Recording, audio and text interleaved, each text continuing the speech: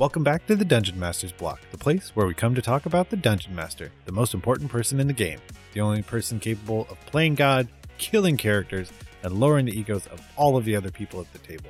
I'm one of your hosts, Dungeon Master Neil, aka Jotmaniac. And I'm DM Mitch.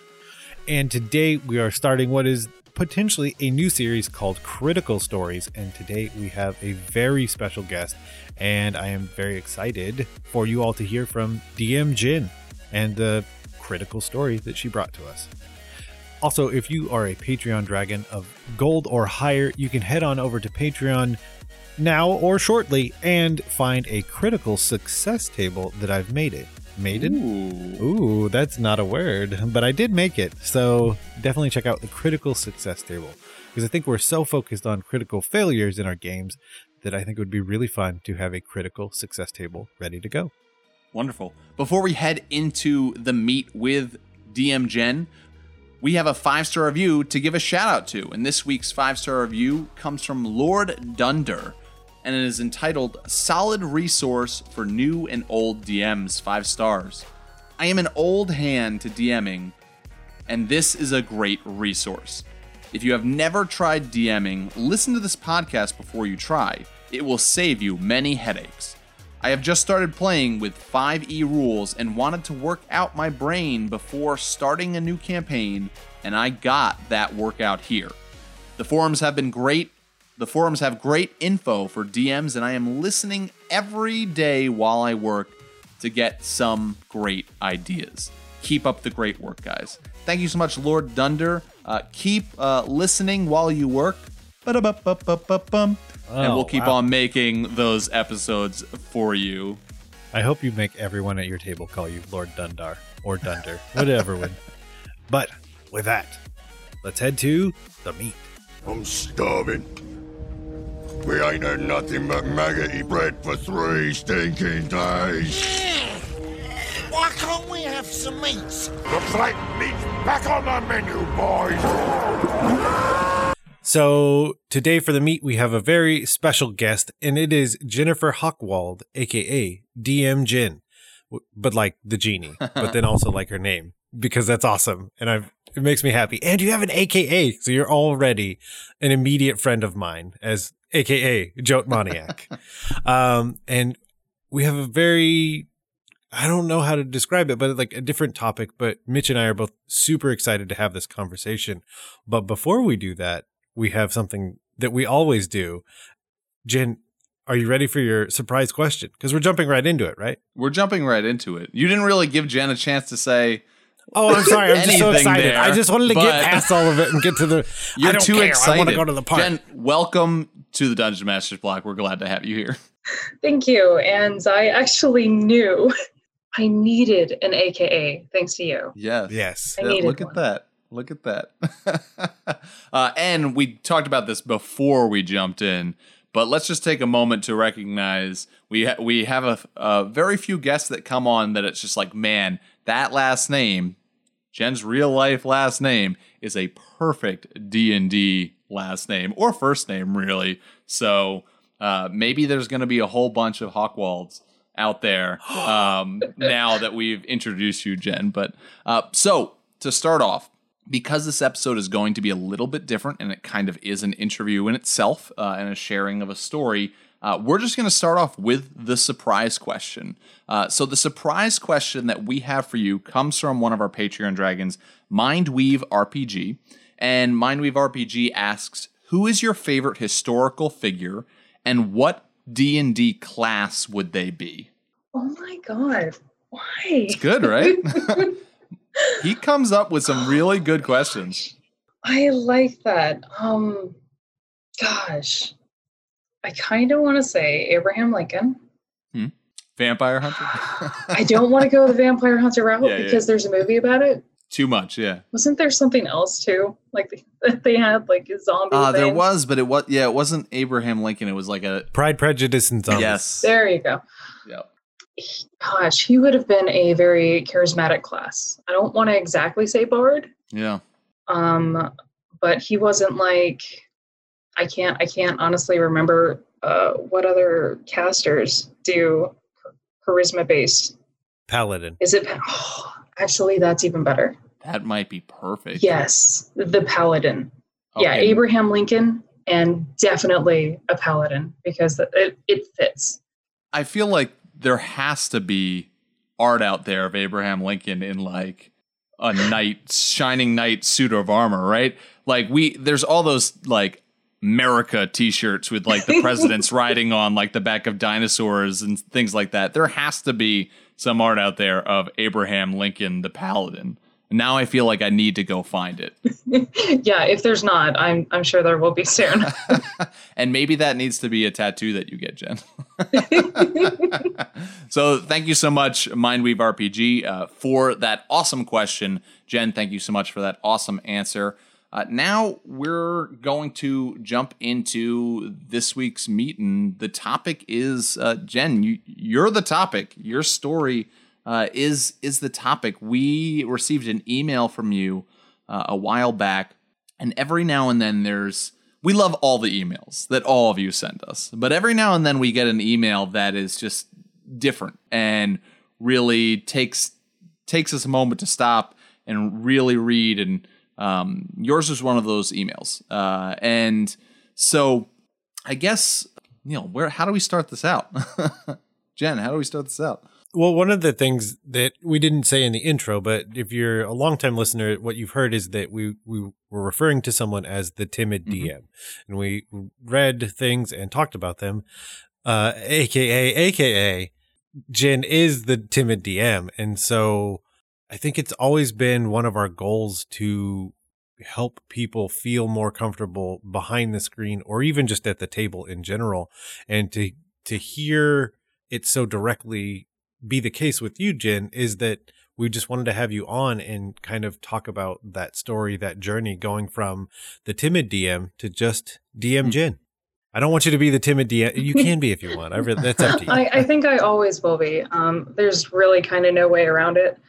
But we can start with pretty much basic everything. My true knowledge and introduction to D&D was sitting in a different room and listening to my husband, who was playing with his friends, laughing, just absolute laughter. It happened every week, and I was curious, but What's your husband's name? Aaron.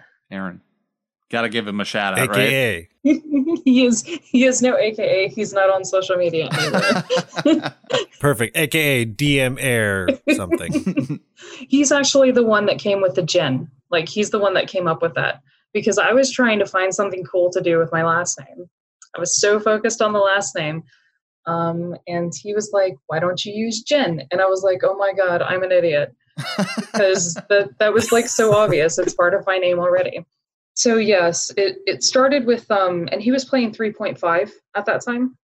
So he was going to try and bring me into 3.5 and do all of this, and it never happened. Talking about intimidating, 3.5 certainly is intimidating.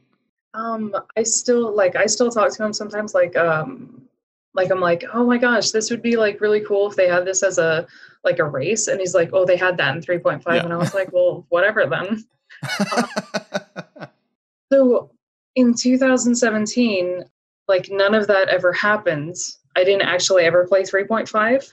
Instead, he found the Dungeons and Dragons board game. And so it got me, I guess that was 4.0 rules sort of thing. It made it easier for me to start understanding. Now I play video games. If you tell me different classes and stuff, I already kind of know that. So me going into Dungeons and Dragons wasn't that hard for understanding a lot of the differences, spellcasting, all of this. It was the role-playing aspect, the fact that you could do anything, that was definitely harder. That's how I started getting into it, was the board game. And then eventually in 2018, actually, was when I first started playing.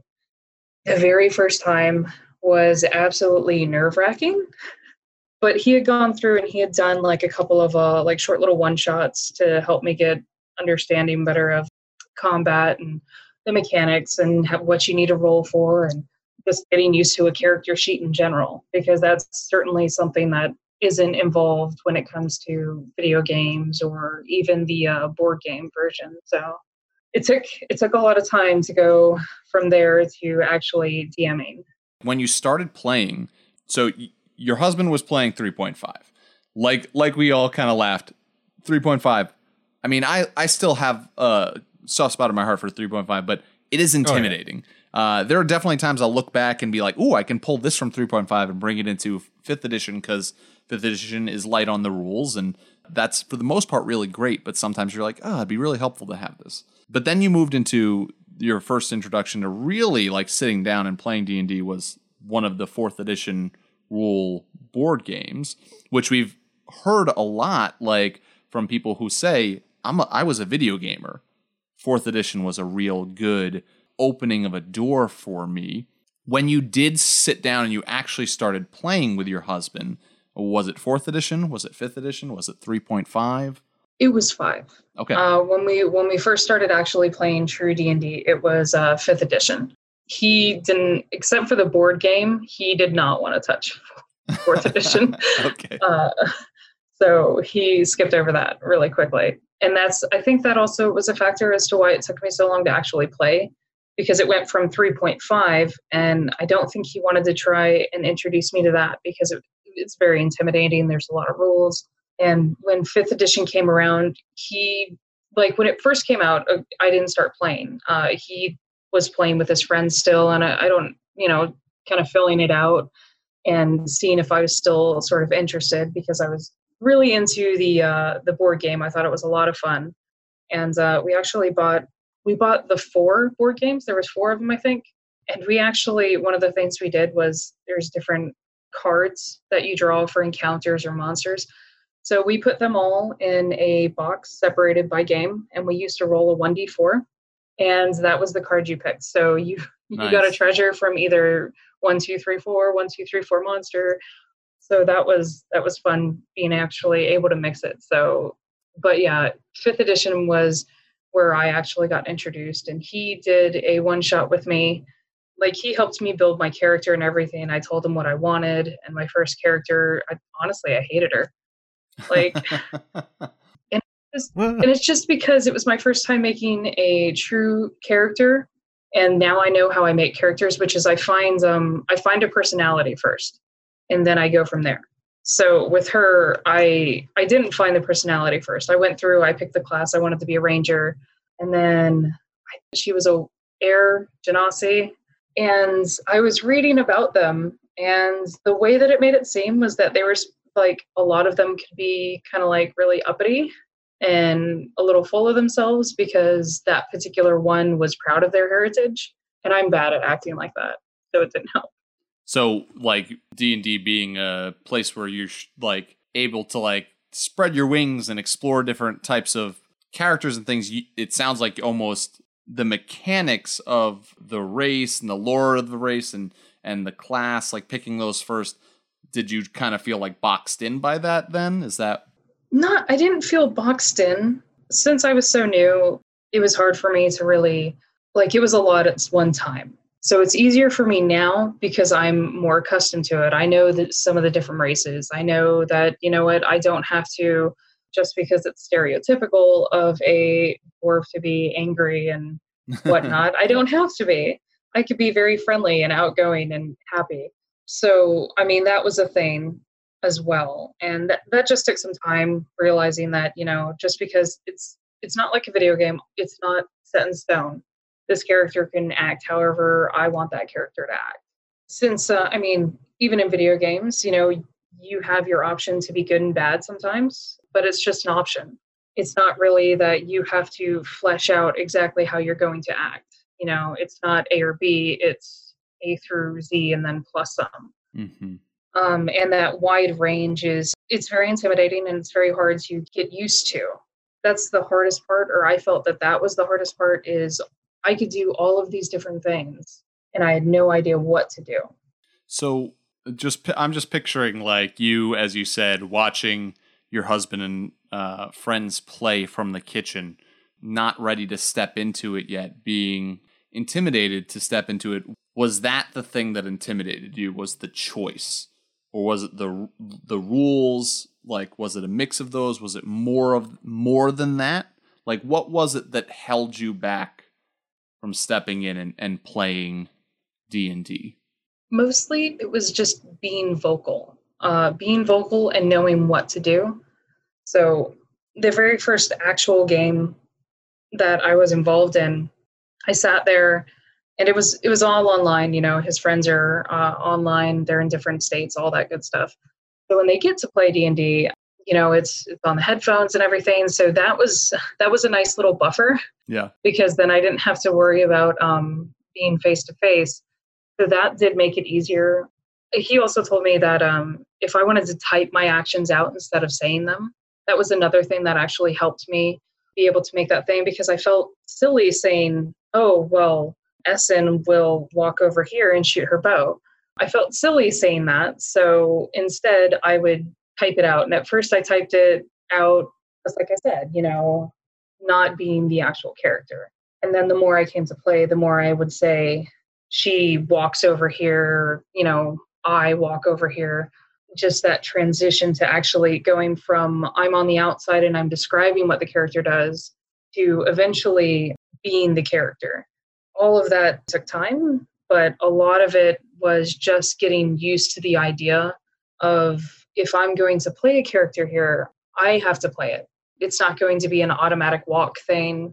But yeah, the very first time, I was like, oh, I hope nobody asked me what I'm doing. I almost felt like I'd rather just sit there and listen to what everybody else was doing instead of actually being a part. So it was being a part that was, I guess, the hardest thing, was saying, oh, I guess I can contribute in this way, so voice it, sort of thing. That's so true. And I mean, as a longtime DM, I feel like I want to be less a part of a game when I'm in it. But that's it's a whole nother podcast. I just want to watch people play if I get the opportunity. Speaking of being a DM, after having that first time experience, I have to assume it went really well, or at least to some degree, it kept feeling like more and more fun, because you wanted to take on the mantle of DM, honestly, far sooner than a lot of people do, because you're talking about playing for your first time only a year ago. I mean, a lot of people that ended up playing for a long time don't DM for like a decade.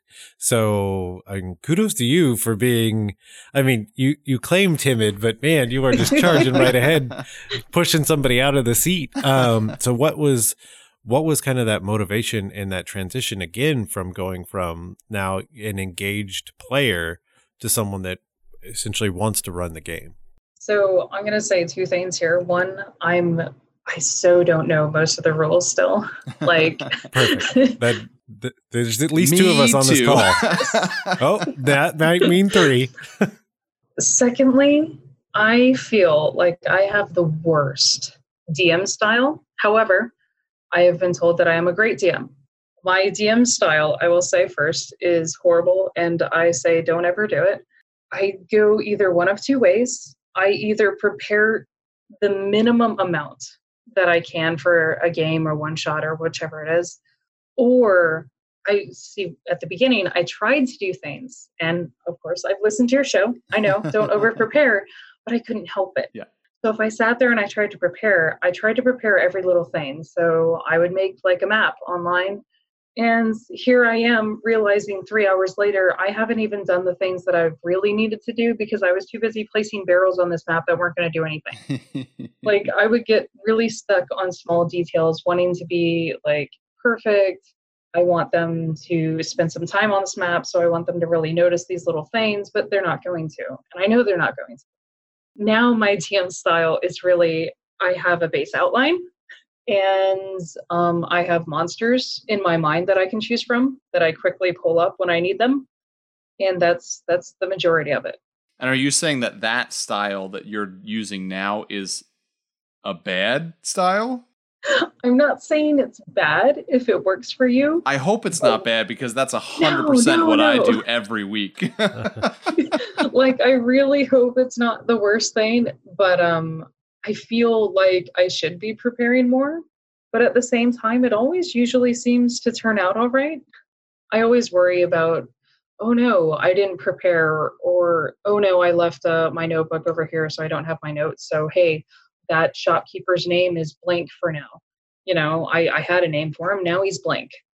If it makes you feel better, I feel extremely seen with the idea of like either I have prepared so very little, or for some reason I'm like, this is all my life is preparing for this one game.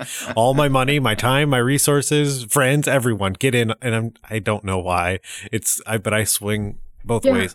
The other thing that I'll throw to you, and realizing it myself right now with this conversation, which, by the way, it's 100% why we're having this conversation, is that the idea of preparation, I think we all assume it has to be writing down stat blocks, or it has to be fleshing out what the story is. Watching content that you can use, or reading content that you can use, or looking at articles, or doing things, those are preparation for being a better DM, because it's just expanding what you have in your mind. Because fun fact, you can prepare all you want and they're gonna go left every time you want them to go right. Like, so having those things ready rather than like fully prepared, I think is just throwing it out there. Just go watch some more movies. Absolutely. I've taken inspiration not only from your podcast, the DMnastics. I've taken it from Real Play Podcast, ones that I've listened to. Like, I'll pause and I'll be like furiously jotting down in my phone memo and be like, that's a great idea. I'm stealing that. Yeah, anywhere. You can see, and actually this happened a while ago. I was leaving for work and I work overnight, or I did. I don't anymore. But I happened to look over left or right in the field, and I saw like a dark shadow. And that dark shadow made me think of a very elongated, furry, canine kind of beast. And I was like, wouldn't that be awesome for like riding? Wouldn't that be a great mount? Looks really stealthy and it slinks around. And then, so now I haven't written anything for it, but I have an idea of making a module or campaign that is based on mounts that actually help what you are. So if you're a rogue, you might want to mount like that because it adds to your stealth, while you're mounted, all that good stuff. But see, this is like a support group for me going on right now, because this is just confirmation that I'm not the only one who lives 24/7 with D&D on the brain. That like I'll be somewhere that it's just like, this is so not a Dungeons and Dragons environment. What we're doing right now is not based on D&D, and something will trigger in my mind through something I hear or see, and it's just like, ooh, plot twist idea for the campaign that I'm running right now, and I'll just write it into my like phone, just like you said. Or, I mean, I've had moments where I wake up in the middle of the night from a dream, and I'm like, that's a good D&D thing right there, and I'll write it like. But it's funny because you're talking about preparation, and I think for a lot of us who maybe think about D&D and our campaigns a little bit more than we probably healthily should, we're kind of always prepared. You're going to get robbed because you're just like, what's that shadow? It looks like a cool mount. No, you should run. You should run, you fools. I have to get a closer look. I need to make a sketch. But like, I think in a sense, like a lot of us who step into the DM position and like are creating worlds, like we're kind of always preparing in a sense, if we're thinking about the story, thinking about the characters who our players have, and like what are some cool ideas we can throw their way. I think there's a lot of preparation going on that we don't maybe give ourselves credit for.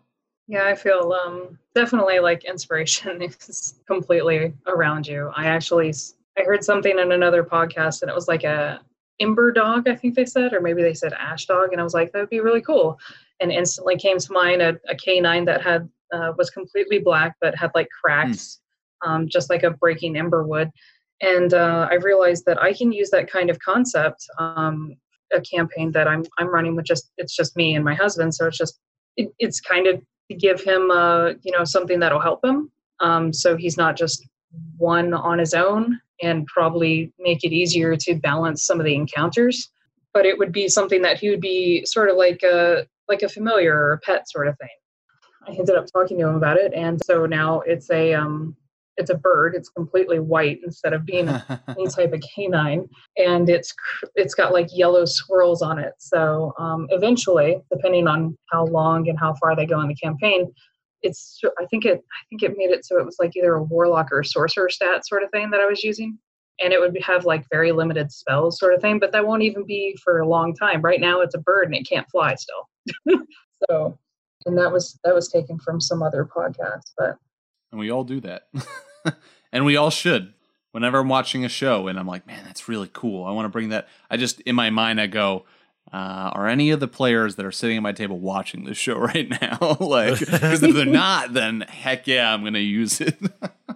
And I know, I realized that when I was talking about my DM style, you had actually asked a question, and I feel bad because it's almost like I didn't answer it on purpose. But what got me to the DM chair was actually my husband and his group of friends. It's 3 of them can DM, like, or feel comfortable DMing, I should say. And honestly, my husband, he doesn't get to play as much as he would like to. So that's really what started it. It's either that he's DMing or usually it's one of his other friends, because the third friend is usually really, really busy, so he rarely DMs.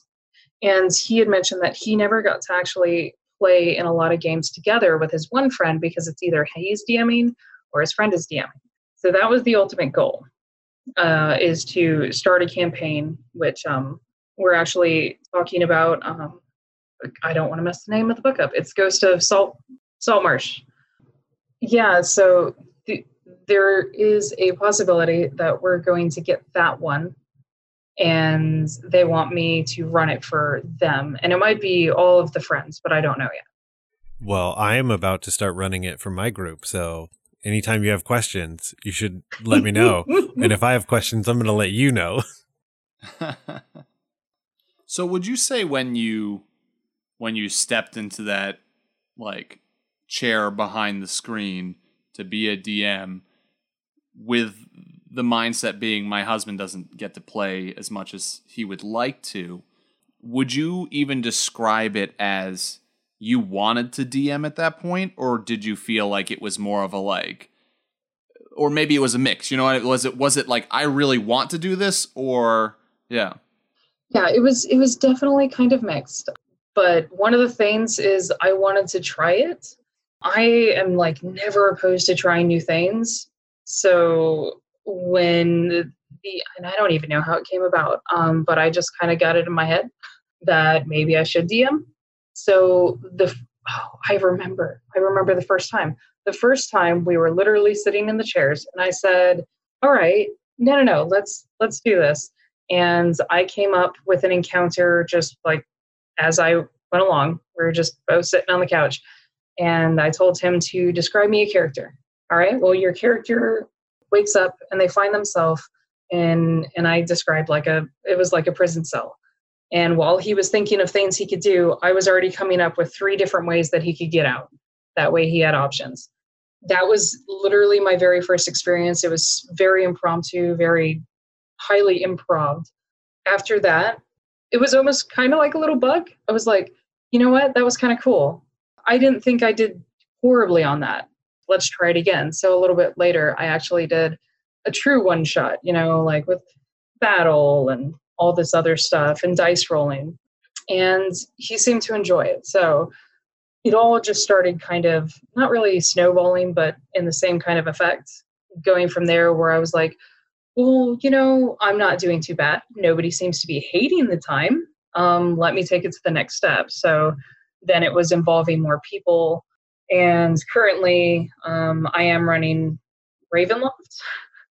Although it is unfortunate that since I've recently changed, because I used to work overnight, now I work the day shift, I might have to actually stop that one just because of schedule. But Ravenloft was one of the first campaigns that I actually played in. And so I have a slight fondness for it. That's awesome. And also that's that's one of the smartest ways to start trying to be a DM. Like you literally had a thought experiment without any rules or regulations or anything. I don't know. That just sounds like the smartest way to go about it. And then gradually add in more rules elements. I mean, that idea works well for both you as the DM and people that are first time players. because I think we get too, and oh well, I guess I'll admit it.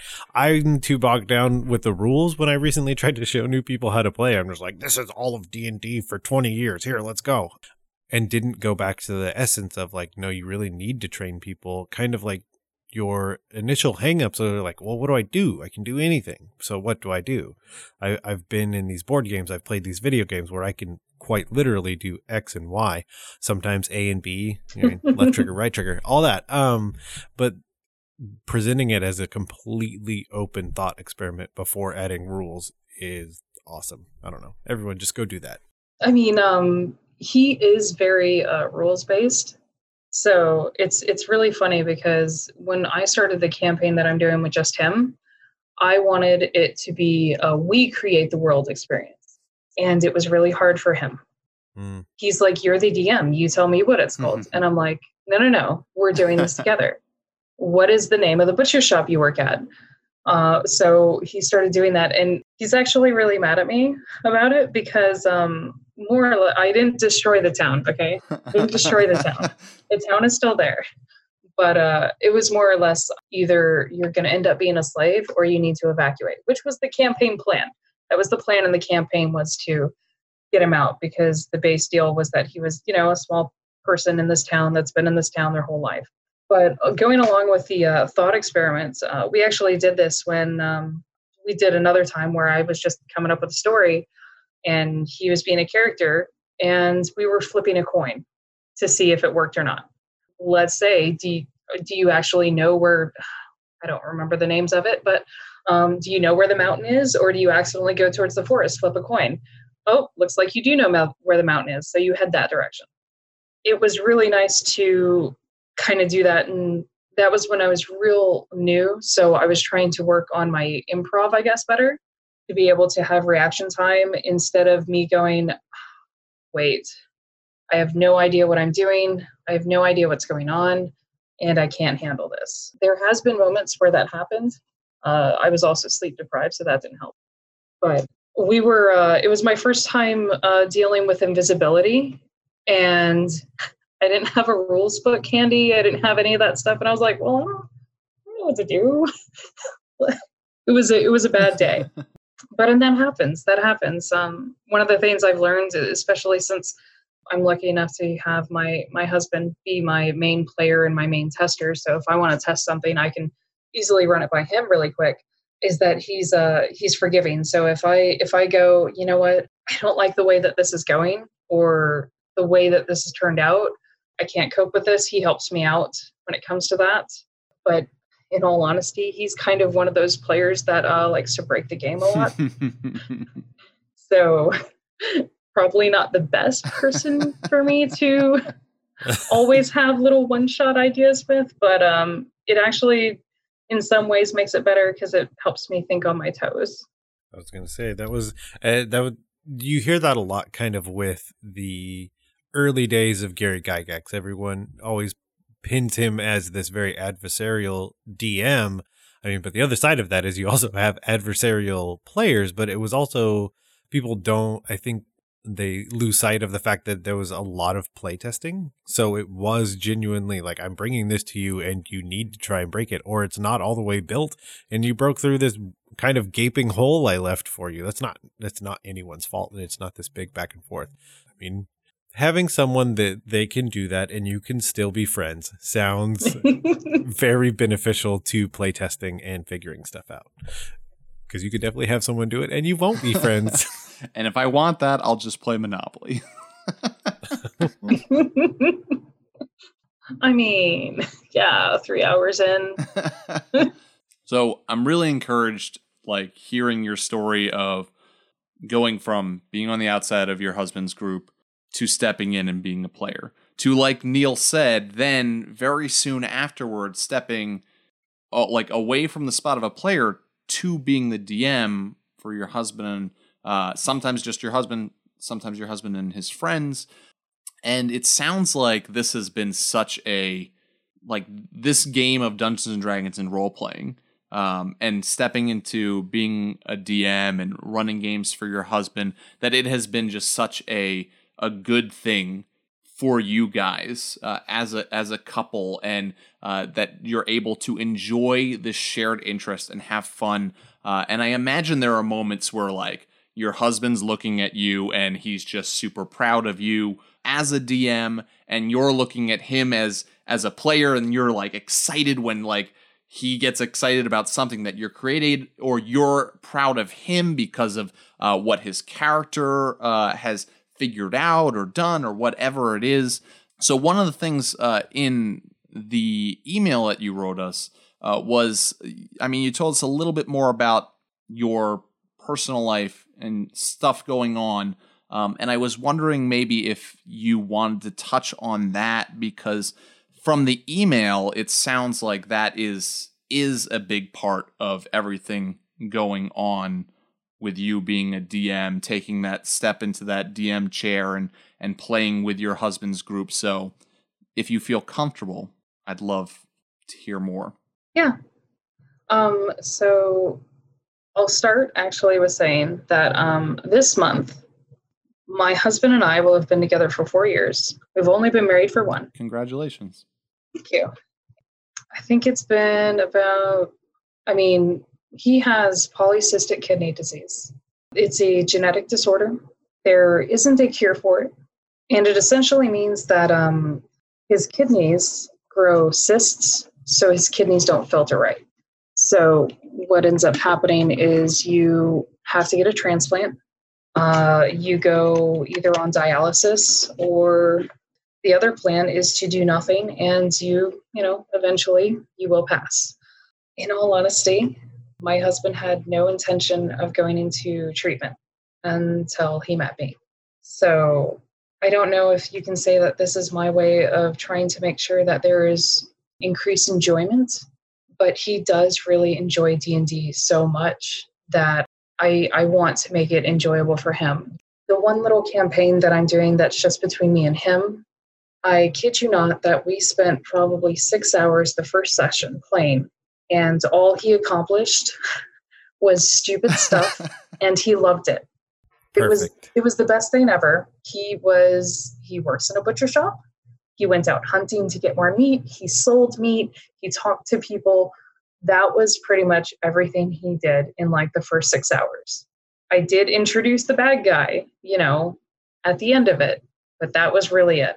Like that first 6 hours was him getting to enjoy it. And at the end, he gave me a hug and he said, "It is so stupid, but that is probably the best session I've ever had. I got to do whatever I wanted." He didn't have to worry about what other people wanted to do. When you are a DM and you are a player, you still have sort of that mentality where you want to make sure that everybody gets a chance to play and gets a chance to say. Even when I play, I kind of notice myself doing things like that, even though I haven't been DMing very long. So the fact that he was able to just have this moment, it was all about him. This is his story. He gets to tell it. It was really nice, really encouraging. And that's what it's for. It's all for fun. And I do have and this is why I don't do a lot of face-to-face play games, because I get too excited. I get too excited for what the players are about to discover. Like, oh, you want to go and investigate that? Yes. Your face gives it away. Yes, my face gives it away. Like, we sit across from the table and he says that he wants to go do this, and I'm like smiling and I can't hide it. Like, oh, you're doing something that I was hoping you would do? Or, oh no, you're doing something that I didn't want you to do. I do have a tendency to do that as a DM, where I get, you hear about the player versus DM mentality that some people do have, some people do enjoy that. I'm probably more of a player than a DM when it comes to that, because I'm like, yes, that sounds cool. We're going to do it. We're going to make that work somehow. You want to see them triumph. Yes, absolutely. Yeah, that doesn't mean they can't die, Me personally, as a player, I was super excited when I thought my character was going to die, because I thought it was super cool. Like, I don't remember the monster that we were up against, but it had me in its mouth, and I guess if I died in its mouth, it made me into a zombie sort of thing. It was a really challenging thing, and my particular character at that moment was, all of my characters are chaotic for starters. And so my character was bored and started wandering around and searching around, and ended up in this mess. And I was pretty sure I was going to die. So on the outside, I was like, oh my God, this is awesome. This monster is really cool. But yeah, if I had been DMing that, I would be like, oh gosh, how can I get them out? Because I don't want them to die. These are my players. They're like my babies. I don't want them to die. But I mean, in Ravenloft, I added like a little like underground fight thing just for added flair that people wouldn't see coming. Well, they split the party. So the one thing that was meant for all 4 players ended up going against 2, and I was like, oh no, they're going to die. Okay, well, how can I fix this? So yeah, I had to definitely dial back that encounter, because I didn't realize while reading the monster's card or the stat sheet that he had 4 consecutive attacks that he did every round, and I was like, oh, I might have missed that. Being a DM is certainly interesting, and you have to actually have a reason, I feel. If you're not having fun doing it, it's going to show and it's going to go around. And it's the same with being a player. I've noticed that when you're in a bad mood in Dungeons and Dragons, it goes either one of 2 ways. Either the game actually gets you out of your bad mood, or your bad mood just stays there and other people kind of get down. Well, it's just like with what you're saying, I struggle with that same feeling of dread when one of my players' characters is facing death. And I know that there are times where the player might be sitting there going, I'd be okay with this. This is a cool way to die.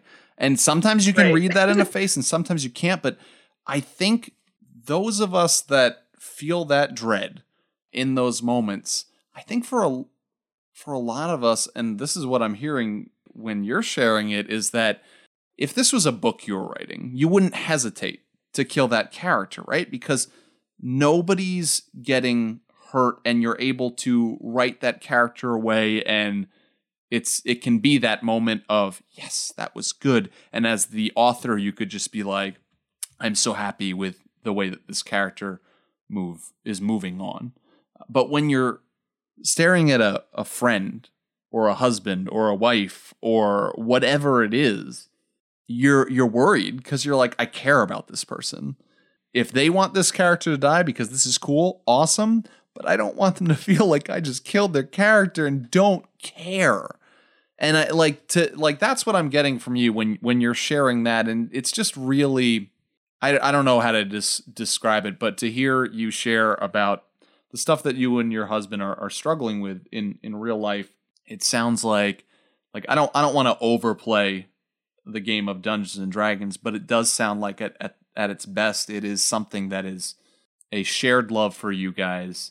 And maybe when you are having, not that D&D is going to stop a rough week or a rough day or a rough month or whatever from happening, but it's something that allows you guys to bond, to get together with friends, and to be a little bit of a break sometimes from life, when sometimes life is good and sometimes life is struggle and rough. And it sounds like that's kind of, it's been that for you guys. And it sounds like that's what's kind of motivated you throughout this process of looking in from the kitchen, wanting to join your husband and wanting to join him as a player and then wanting to run games for him. It sounds like that's kind of been that motivation. Indeed. A lot of it has. And I know I told you earlier off the air, but it was really one of those things of standing on the outside and looking in, and because of anxiety and shyness and everything, I didn't want it to stop me from doing another thing that I thought I would enjoy. I like games. I like playing and doing things, and I didn't want to be stopped from actually diving into a game that, although is very intimidating and, it's obviously been around quite some time. He's definitely very well versed in rules and, mechanics and everything like that, where even though I'm, on the outside, I still wanted to be a part of it. And I decided that I didn't want to keep myself out of it just because I thought I might get a little bit of anxiety. And the situation that we have going on actually did help progress that. And it definitely helped progress the DM status as well. I actually have a bag that we take like everywhere. And I do have a notebook, a clipboard actually inside. And inside there is a bag that has dice in it. So I actually do have the makings for impromptu D&D wherever. Luckily, usually I can get Wi-Fi in a lot of places. So I really do heavily use like D&D Beyond. I also use them. They have Encounters of the Week on there as well. So every now and then I'll go and I'll grab one of those. Like if we feel like doing D&D, but I don't want to actually go too far into something or, make something up. If I'm feeling lazy, I guess I just pull one of those up. And I did that actually. We went and visited his friends in North Carolina a little bit ago. And I actually pulled up and I was reading through and I read 2 encounters and I was going to stack them depending on how the first one played out. And they all had a lot of fun. And I found out that I'm also jealous of his dice table because he has like an actual RPG table that like sinks in and is felt. So you can have it as like a dining table and then you pull the top out and then it's the amazing. Best thing ever. So jealous. Do you think that this experience that you've kind of come on to share with us about, do you think that going forward beyond Dungeons and Dragons, but like other situations come up where it's like you see something and you're like, man, I'm kind of intimidated by that, but I kind of would like to try that. I'd kind of like to step into that. Do you think that this will be something, this process that you've gone through will be something to spur you ahead when stuff comes along in life that you're like, yeah, that's not something that I feel totally comfortable with. I feel a little intimidated by that. Will you look back on this process? I think it'll definitely help. I don't want to say that I've become more outgoing because I've always been like a weird mix of introvert versus extrovert anyway. Like I have no problem talking to people in the right circumstances, I guess.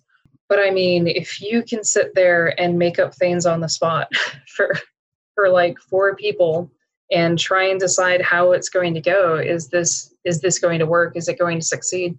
I think it does help bolster confidence quite a bit. So I think going forward, I might be able to get into more things. Like, for example, I have always wanted to go to like a convention, but I'm super terrified. And I think I'll get there one day. I know that EtherCon, which is an online one, I was looking into it and I think about it. And I don't know if I'm going to go to this one this year, but I might go to a convention next year. Don't know. Of course, it'll be, how everything plays out. But it is now a goal of mine after becoming a DM to actually go to a convention and go to a convention, not only to a convention, but maybe with some cosplay. Awesome. Hopefully something light and maybe also something that sticks out so I don't bump into people. May we suggest a Catacon? Because then we'll get to meet you in person. I have heard so much about it. I wonder from where. I mean, my husband did tell me that, oh gosh, you have the makings of a professional, paid to play DM. And I'm like, oh yeah, sure. That's fantastic. I mean, he says that because I have patience. I have patience with my players. So like required. Yes. He gets tired of conversation and shenanigans, but as a player, I get tired of the talk. So most of my players are like really chaotic. Like if they get bored, they have a tendency to wander off. So, like their characters or or the players or both. It all depends. Well, I should say that I am, and this is probably really why my first character, like I don't like her. All of my characters are very RPG based, like role play based. So one of my next characters was a rogue tabaxi. He was an inquisitive rogue, and his name was Knight. And if he got bored, he would do random things. So, like usually, most of it is just wandering. Well, you know, who if you don't stop him and he decides to do something, he'll do it. It was in Ravenloft, and I don't want to. Can I say spoilers? Like, is that a spoil thing? I don't know. We haven't really done that before. Yeah, spoilers. Get out of here. Don't want to spoilers. Skip ahead for the next 30. Curse of Strahd's been around for like 30 years. Come on. It has been. Well, there's a part where there's a wagon, and in the wagon is a saber-tooth tiger. Well, the two not responsible characters, my character and another character, stumbled upon this, and they're like, oh my gosh, we should totally free this animal. So they did. Nice. As per the module, if the saber-tooth tiger encounters Vistani, it attacks it. And it did. And yeah, so for the rest of the game, the paladin, who I don't remember where he was when we let the tiger out, but the paladin was like, no, where are you going? You stay right here. You're not allowed to wander anymore. And it happened anyway. They were talking to somebody, and I went outside, and then I ended up in a basement that I discovered that the particular person that they were talking to and trying to maybe form an alliance with, I don't remember, but they had undead in their basement, so probably not the best of allies. All right, Jen, I have maybe one more question for you before we wrap up. For listeners out there who either have gotten to this point in our show, this episode in our show, and still haven't taken that leap into being a dungeon master, or maybe they have, but they're still struggling with confidence, or they have a friend who they're like, man, I really would like to see him or her like step into trying DMing. I think that they would be really good at it if they would just try, but like for whatever reason they don't want to. Like, is there any advice or any words that you'd like to share for anybody out there who maybe knows somebody or has gone through this similar situation? I think the first thing that I do say about it is, and it's exactly what I did, is looking back at my entire life and seeing how many times anxiety and being shy has stopped me from doing something. There's always been periods in my life where I've gone outside the box, and it changed my life drastically. I met one of my oldest friends that way. I decided to step up and do something, and I ended up getting a friend for life. You don't know until you try. And even though trying is scary, especially if you have like, maybe you're a player and, you know, the rest of your friends have been DMs, or maybe you have one friend who's a DM, that's probably the most ideal situation, is to talk to your friend who is a DM. And if you're still just a player, talk to them, say, you know, I might be interested. Would you mind doing like a one-shot with me? A lot of people are going to be excited about that, because let's face it, DMing can be not only intimidating, but sometimes it's hard work. You know, it's easy to be a player. You don't have to think about the stats or what's going to happen in the future. But being a DM is also exhilarating.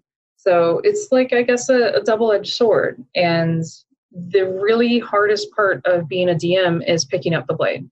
Because once you do that, you honestly, I don't know how to describe it any other way, but you get bit by that bug and you want to do it again. And you like to see the looks on your players' faces when they find out, oh, you know, it's trapped, or, oh, hey, guess what? That old really nice guy that we've been helping us this entire time, the old trope, he's actually the bad guy. No. It's one of those things that I can tell you again and again to believe in yourself and do it. But no matter what, like I said, my husband thinks that I'm a great DM. I do not think that about myself.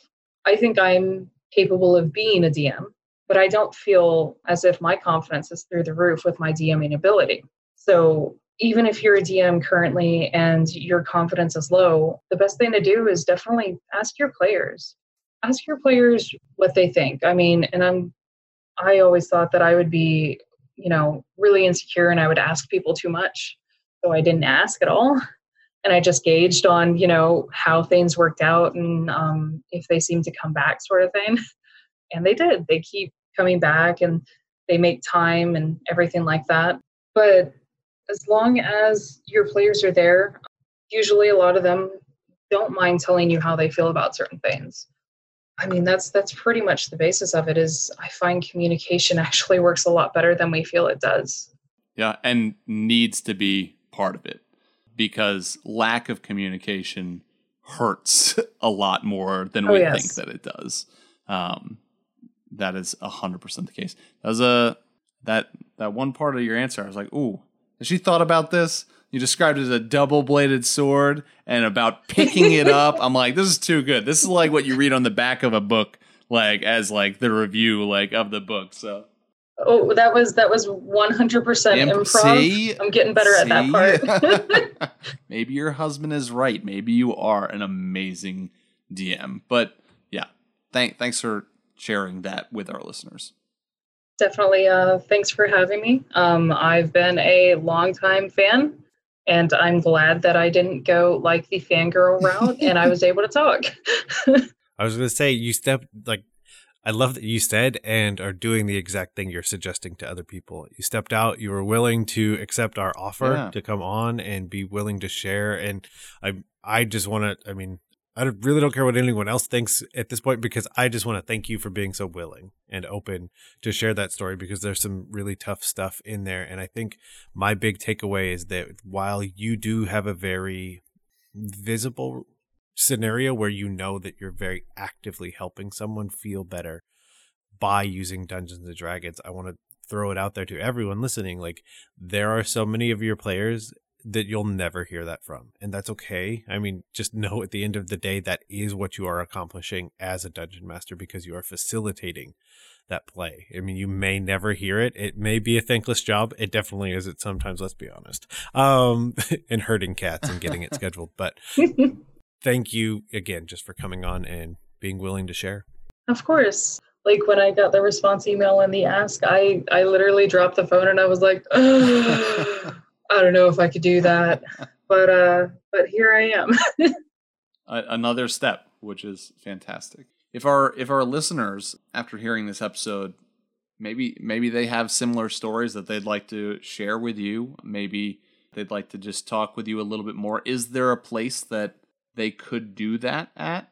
I am on Twitter. I am super new on Twitter. I am literally trying to make sure that I don't get this wrong. It is at DM Jen, which is DJINN, and the name on there is Timid DM Jen. That is definitely me, and you can message me there. I have no problem with that. Yeah, I'm also at Timid DM Jen, spelled the same, at Gmail. Perfect, and we'll put those in the show notes. So if you have a similar story, or maybe you just really enjoyed this episode and want to thank Jen for sharing it, certainly reach out and just let her know. And if you would like to pay for Jen to be your DM for a session, how much are you charging now, Jen? It's funny, because I actually thought that maybe a thing of my possible hopeful podcast that maybe one day might come to fruition was that I could actually help people learn how to play and learn to step over that barrier by actually saying, if you want me to run a game for you. And then I realized, what if I get too many requests? High demand. Then you say no to people, because you got to take care of yourself too. I mean, definitely I would look forward to any messages. Being a player or a DM in Dungeons & Dragons when you have anxiety and a lack of confidence it's hard. And I do understand that. And I would definitely like to talk to anybody that might need help making that push to being a player, to becoming a DM. It's a different experience, and I think it's helped me in my general life for the better, and I actually get more fun out of Dungeons and Dragons in general now. Wonderful. Well, thanks so much for, like Neil said, for stepping out, coming on the show, sharing with us and with all the listeners just your story and your words of wisdom there. Again, thank you for having me. So we hope that you enjoyed this episode. Like we said, different than other episodes we've done in the past, but I think it was different in a good way, and it was great to have Jen join us, Thanks again, Jen, for coming onto the show, for sharing your story with us.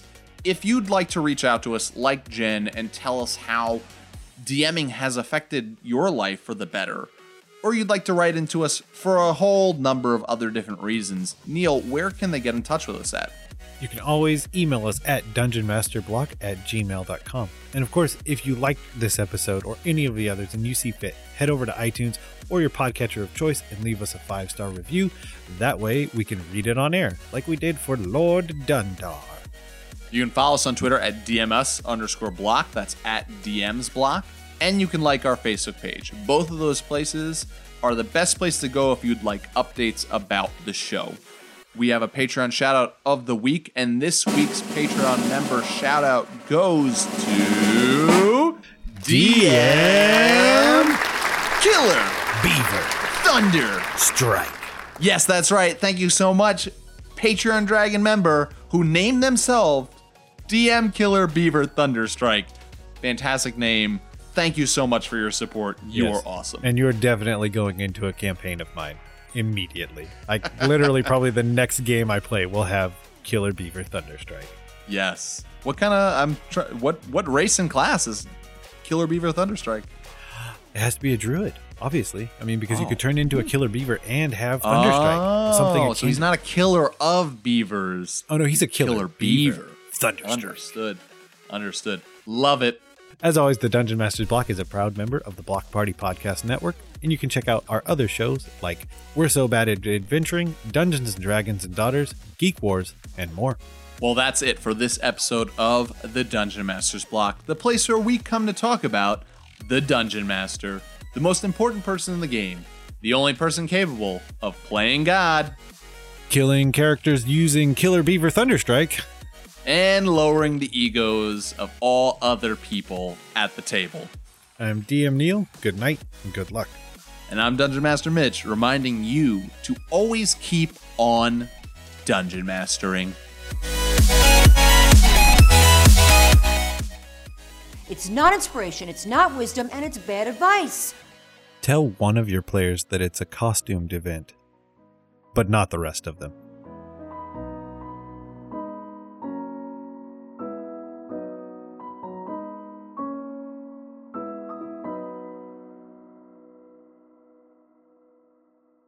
Goodbye.